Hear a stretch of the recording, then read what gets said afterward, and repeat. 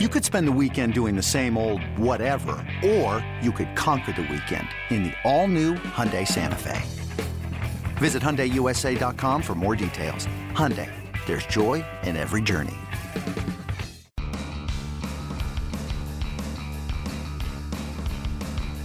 You're listening to MLB.com Extras, brought to you by MLB.tv. It's baseball everywhere.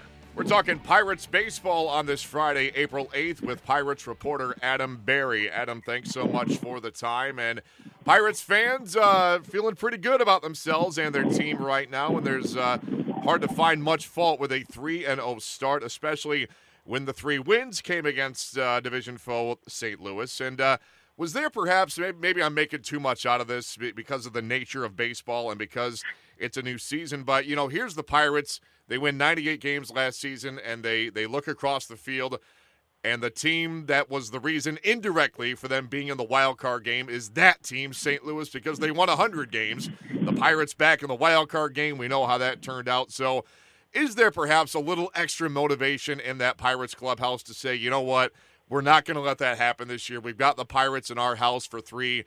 Let's really take it to them. Any of that play in or maybe not so much? Yeah, I mean, they're certainly not going to say that publicly, but they very much realize, you know, that their best chance to avoid the scenario that's played out the last 2 years is to be better than the Cardinals and be better than the Cubs. So, I mean, yeah, they're not going to come out and say, listen, we need to go 3-0 to open the season because we got to beat the Cardinals this year. But, yeah, I mean, there's definitely a lot of added motivation to avoid the wild card game, to, you know, win the division, to play better, first of all, against their own division competition. So, yeah, I mean, it's a really encouraging way to start the season to go 3-0 against anybody, but especially against, you know, a good team and a division rival. Yeah, absolutely. And the 3 wins were all of different nature. They had the dominant pitching performance in the opener. They had the walk-off win in Game 2, and then, you know, a little bit of everything in Game 3. So they not only won, but showed different ways to win 3 straight games against a very good St. Louis team. So that was big for the Pirates there. Adam, transitioning a little bit to some big off-the-field news that came during that series against the Cardinals. Gregory Polanco signed to a 5-year, $35 million contract extension. Tell us what this deal accomplishes on both sides for the team and for the player Polanco, and why the Pirates felt that this was the right time right now to commit this sort of money to one of their young, up-and-coming stars. Yeah, well, they've been trying to get it done for the last 2 years, really. Something Polanco has been interested in. Obviously, the Pirates want to lock up their young stars. They've done it with Andrew McCutchen before, Starling Marte. They did it last year with Josh Harrison, and before all that, they did it with less good results with Jose Tabata, the outfielder who's now with the Dodgers. But, you know, it's a good move. It provides cost certainty for the team that, you know, even if Polanco really does break out this year, as so many of us have predicted, that they have him for a set cost, that 5 years, $35 million. And then if it turns out, you know, that he is a star, you have him on a really affordable, team-friendly contract with, you know, the potential for 7 years and $58 million once you count his team options there at the end of the deal. And then for Polanco, you know, it's certainty. It's not having to worry about a contract every year. It's knowing, you know, that they're not going to send you to AAA. They're not going to, you know, do anything like that. They have committed to this player, and Polanco is committed to the team in return. It's something that's worked out for them well, like I said, with McCutchen and Marte, and I think it's probably going to work out well with Harrison. And, you know, the Pirates believe that Gregory Polanco is one of their building block players. It's, you know, one of the phrases Neil Huntington used to describe him when they announced the deal on Tuesday. And if they can get that kind of player once again locked up to this kind of deal, that's how small market teams or lower payroll teams kind of have to operate. So I think it's a move that makes sense for both sides. I think they both probably would have liked to have gotten it done, you know, a year or two ago, but they finally came to an agreement that they could both be happy with. So Polanco is locked up for the foreseeable future, and another guy that if he continues on this trajectory of his that started at spring training and extended through opening day, not opening day, but his first start of the year, could be Juan Nicasio. Maybe that's a guy that gets himself a big contract somewhere down the road. That's another discussion, but Nicasio, you know, what a story he's been. We've talked about it in previous weeks about the breakout spring that he had, and then the real first test against the reigning division champions, his first regular season start, and lo and behold, you know, the guy doesn't miss a beat. 6 innings, 2 hits, 1 run, 7 Ks for Nicasio. And Adam, even after this remarkable spring that he did have, was there still a sense going into that first start that he had to validate those numbers and validate that performance by doing exactly what he did in that start? Yeah, absolutely. And I think it's going to continue to be a question as the season goes on. Basically, until he does falter, I think people are going to ask, when is this going to end? When is this going to kind of fade? Because it's just so far off the career that he's had. He's still kind of the same guy, good fastball, good slider, occasionally throws a changeup, but it's not really a strong pitch. So he's basically a 2-pitch guy, and that's the kind of guy that typically works better out of the bullpen than in the rotation. So, there's going to be some skepticism going forward, but I think you saw what he's capable of in that first start against the Cardinals, and that's, it's like you said, we've talked about it, that reliever mentality. If you do approach each batter, like you're going, like this is the game on the line, then maybe that stuff plays up a little bit. And the raw stuff itself, let's not to discount that. It's, the fastball touched 98. I think the slider clocked in on game day at 90 miles an hour. Like that's rare, elite stuff. So if he can continue to control it, continue to, turn the lineup over a couple of times, then I think that's all the Pirates could possibly ask for out of him. And you talk about a long-term contract. This is a guy that they got for 1 year, $3 million, going up against in his debut, Mike Leake, who signed for 5 years and $80 million. And the Pirates have Nicasio arbitration eligible next year, too. So great deal for them, however it works out, especially if he keeps up this kind of performance. Yeah, advantage Pirates in the financial department there between himself and Mike Leake, no question there. I don't know if Juan Nicasio is a big talker. I don't know how many discussions you had with him during spring training, but if you did have the chance to talk to him on an extensive basis, how much, if at all, did he mention Ray Searage and the work that he's done with him in getting him to this point where he's been such a breakout star for the Pirates here in the early stages of the season? Yeah, we actually talked to him a lot about Ray Searage after that crazy spring game he had where he struck out 10 of the 14 Orioles he faced in 4 innings. And, he said the same thing that a lot of guys have said about Ray, is that it's not so much about the technical and mechanical changes as it is about the attitude and the confidence that he instills in guys.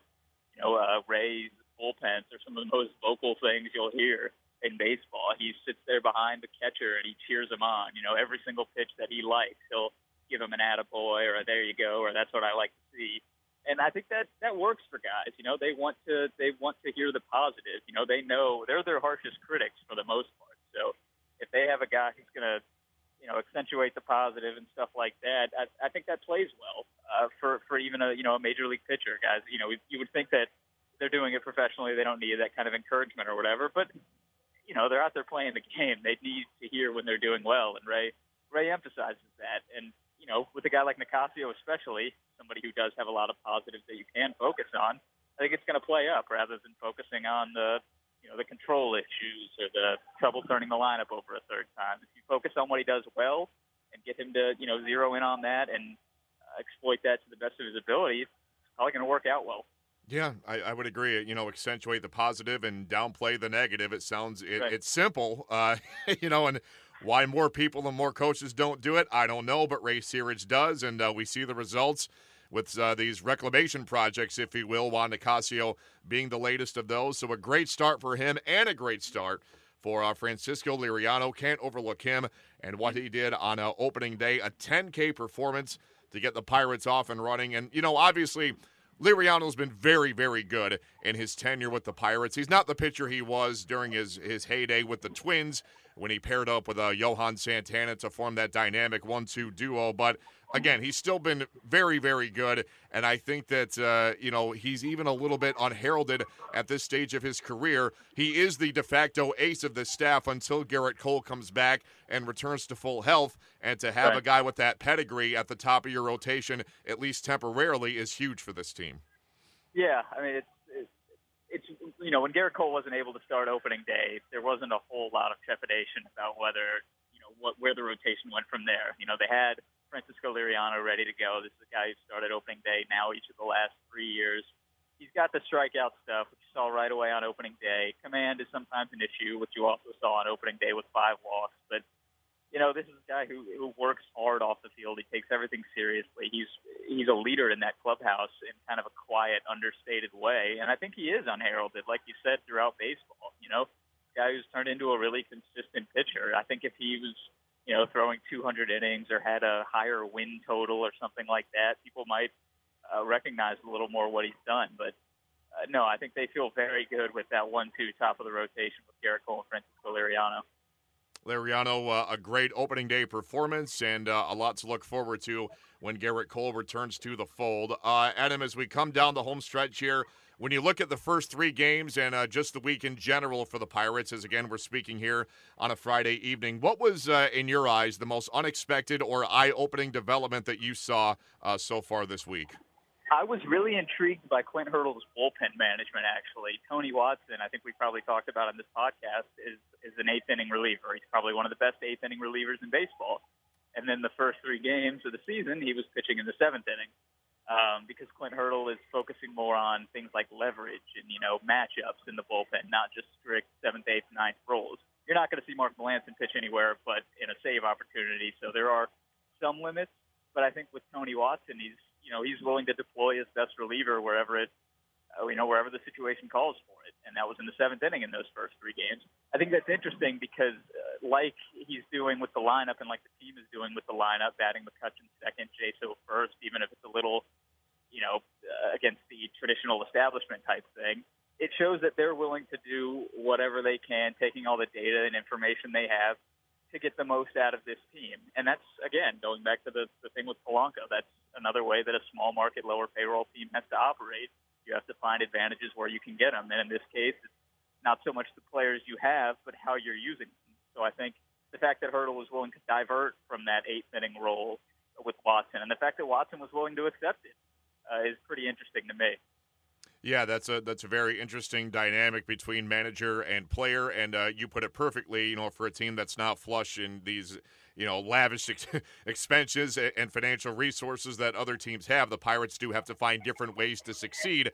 They've done that for the last couple years, and so far in 2016, off to a terrific start, 3-0, entering Friday night. And Adam, just to wrap things up here, interesting proposal I caught wind of the other day, which is suggesting that because of this lovely spring weather we've had in the Northeast and the Midwest to kick off the 2016 season, there's a proposal that, teams that play in outdoor stadiums in cold weather cities, such as the Pirates do, should be required to open the season either in warm weather cities or in domes. And, of course, we saw, the parkas and the mittens and the scarves and the blankets all throughout PNC Park during this opening series. Would you be a fan of this proposal to get teams to play in more baseball-friendly weather, at least until Mother Nature, gets over her mood and starts giving us some nice spring weather here as April wears on?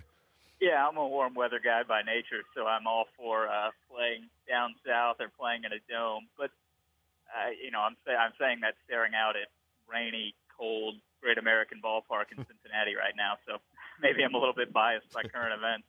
That said, though, fans showed up in Pittsburgh on opening day, and it turned out, it was cold, but the weather played along more than it seemed like it did in most northern cities. It was sunny, it was a clear day. Obviously, that gorgeous view out of the press box is still there, so everybody was pretty happy, even despite the cold itself. But yeah, when you're looking around and you're seeing snow outs and freezing rain coming down, I think you could certainly get on board with something a little warmer, or at the very least inside. Yeah, I agree. And the fact that, you look around baseball this opening week, you had 2 dome teams playing each other in the Rays and the Blue Jays. That made no sense. Right. 2 Southern California teams playing each other, the Dodgers and the Padres. That made no sense. So it just seems like, if you're going to have this weather every April, and it seems like you are, just space things out a little bit better. Don't have the California teams play each other. And I think the Pirates they'd be open to that, don't you? Yeah, I think so, especially if it's going to be here in Cincinnati again, like it is. Not opening series, obviously, but the first weekend of the season. I think there was a note, actually, in the Pirates pregame a package today about last year this time they had a game delayed for hours and hours and hours because of the cold and rain, and, they started the game at like 9 o'clock, and it went well into the night in 11 innings, and, that's tough at any time of the year in any environment. It's really tough when it's cold and raining, so...